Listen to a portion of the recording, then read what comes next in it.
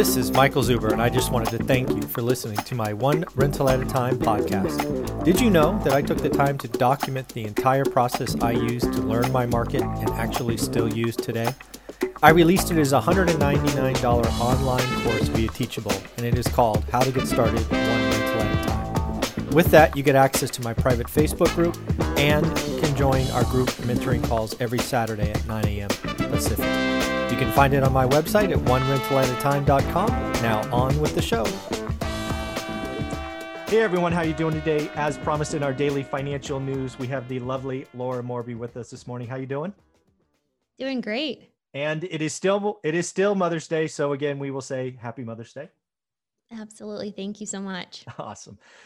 Well, I really appreciate that first episode where we talked about helping the next generation of kids and all of that. But this one, we're going to change it up. We're going to talk about side hustles. And specifically, we're going to talk about being a real estate agent as a side hustle. And folks, you have to realize, if you haven't seen Laura's first interview or last week, she is in the top 1% of Arizona real estate agents. So she's got it down. And she gave you a lot last week. You need to go check out. She's got her own playlist.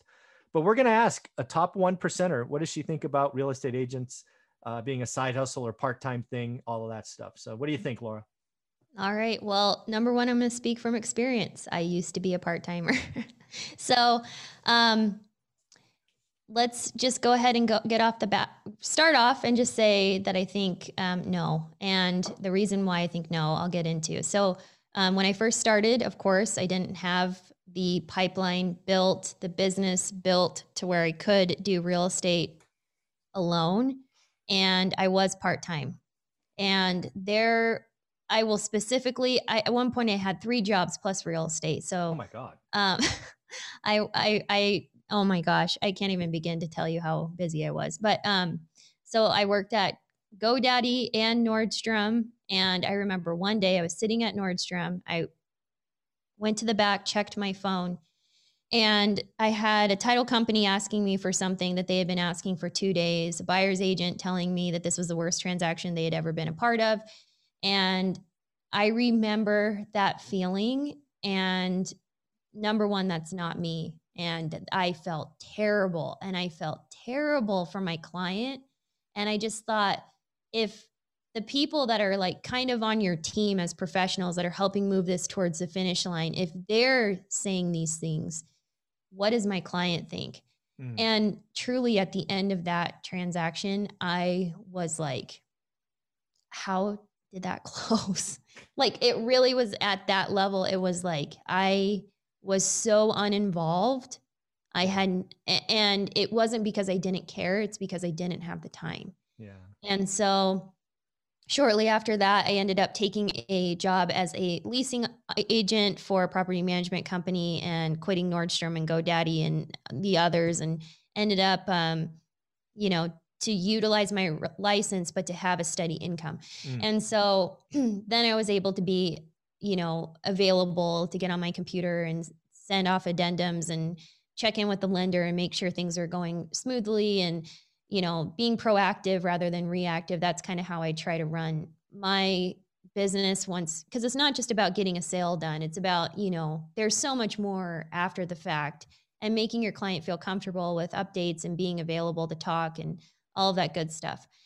So, and then helping them fill out things or explaining things. Like, if you're working all the time and mainly during business hours, that's the thing that's the hardest part, is like, yes, you can be part-time, you can work your 9 to 5, and then nights and weekends you can do real estate. But guess what? Lenders and title companies are only 9 to 5, Monday through Friday.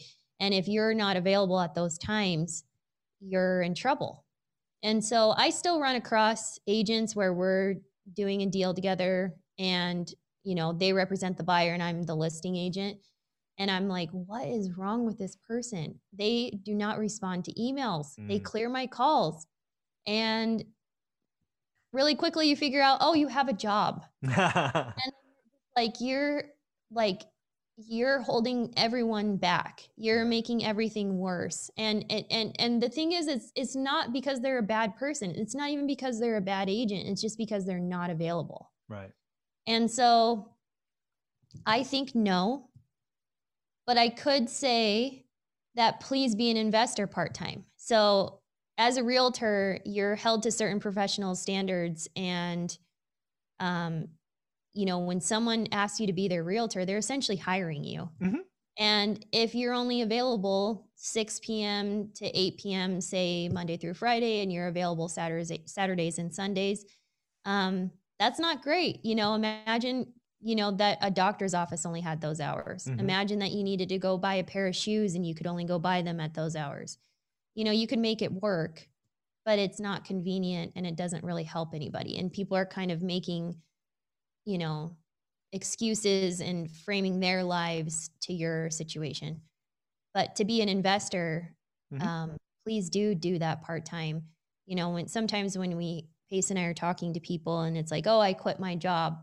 Mhm. I went and got a home equity line of credit. Oh, And I'm living off of that for a year while I'm building up my business. And it's like, no, no, no, no, no, no. no, Keep that no. 9 to 5. Keep that 9 to 5 until you can, replace part of your income with it, and then maybe go down to part time. Yeah. Pace always says to saddle up your next horse before you get off the other one. And that's Ooh, very, very, very true. I like that. Sometimes when I was in my younger 20s, I'd do something with Pace where I'd be like, "Oh, I'm done. I want to quit." These feelings we all have. And I probably Yeah. shouldn't have vocalized, but he was like, "No, no, no. What are you gonna wake up and do tomorrow? Saddle up your next horse." And that always felt a little bit, um, especially when you're working for somebody, to be saddling up your next horse. It almost feels wrong. Yeah. And in my experience, I've kind of always told somebody, I did this when actually worked for a lender, a mortgage lender. And I told them, I said, hey, I've referred away a lot of business this year for real estate. My true passion is being an agent. I want to get back into it. I'm going to start doing short sales again. So, I'm going to probably, leave in the next 6 months. I'll give you more than enough notice. I'm happy to train your next person. And he let me go that next Monday. And I was Mm. really offended. And Pace was like, you showed him all your cards. And I'm like, but I thought we were friends, like I didn't think he would just can me. And so like I got pushed right into my, getting back into real estate again really quick after that. But Yeah. I can see where being transparent, even if you feel like you're doing something wrong, where you're like actively looking for your next thing or saddling up your next horse or making sure you're okay before you leave somebody or a job, that can feel wrong, but Well, it's life. yeah, they have no loyalty to you. I mean, that's what you got to think back to that exact example. It's Yeah. like, oh, thanks for telling me. You're gone. Yeah. Right.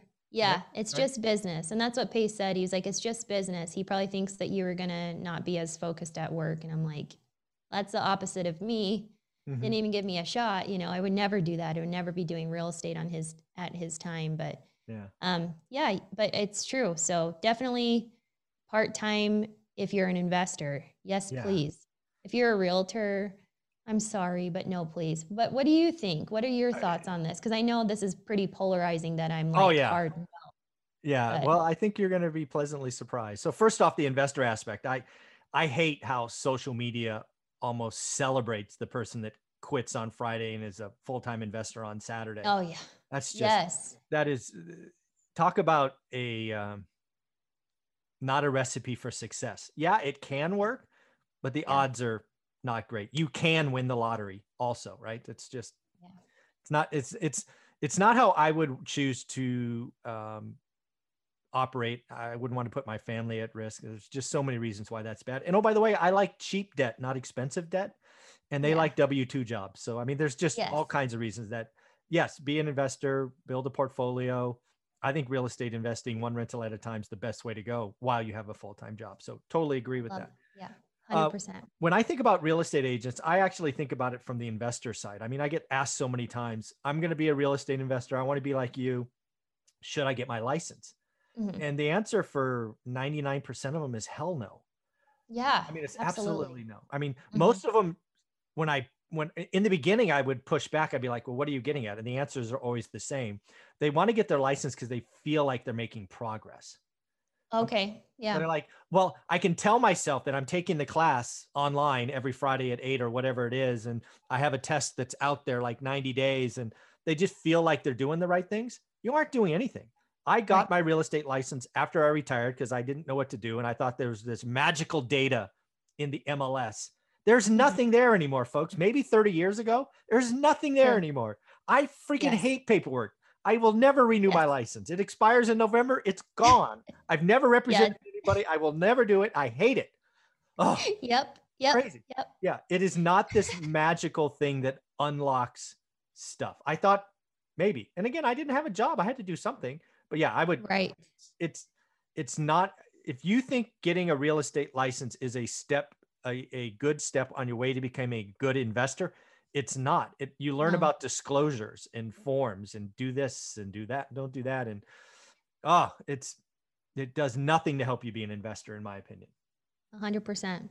And it opens you up to, I mean, this is going to sound bad, but um, there's a gentleman that I used to work for. He was my age, and he's the one that I did short sales with. Um, when I worked for him, he paid a broker because he owned his own brokerage, but he didn't want to be the broker. He paid a broker $250,000 a year. And I remember being like, to review your paperwork? Why? And it was just because he didn't want that liability on himself. Yep. And since then, he's actually let his license go. And he comes from a family of realtors. His mom was a very successful realtor. And after that, then Pace went and did a bunch of home flipping for a huge investor here. And they owned a brokerage, but none of them were licensed. They hired a broker, and that really made me think, why do they not want to do that? Well, then you're subject to the Department of Real Estate, all this stuff. You have to have so many disclosures that you hold an active real estate license in the state. And then you have this whole thing too, when you're an investor and you're going to, especially if you're direct to seller, you walk into, there's so many rules for you as a licensed realtor to be offering cash to a seller. You have to actually, there's this whole thing, the level of disclosure. It's almost like you need to walk out of their front door as the realtor and come back in as the investor. You have to be like, hey, as the realtor, now I'm taking off my realtor hat. Now let me put on my investor hat, because you can get in so much trouble for so many things that you're not even thinking about. And then if you say you're just Mr. Investor out there and you don't disclose that you hold a real estate license, now you're in trouble. Or say you do walk in and you say, just so you know, I am a licensed realtor. Well, guess what? Mr. or Mrs. Homeowner might think that you know a little too much and you're going to take advantage of them. And you're not. It's just that perception that, I don't know, there's just so much weird gray area where I think it's actually more beneficial to not have your license. And even Pace is like, I'll never have my license. And I'm like, you shouldn't. Yeah. No. Yeah. Absolutely not. Totally agree. Yeah, but you're right. It's like feeling like you're doing something. That's what they're going after.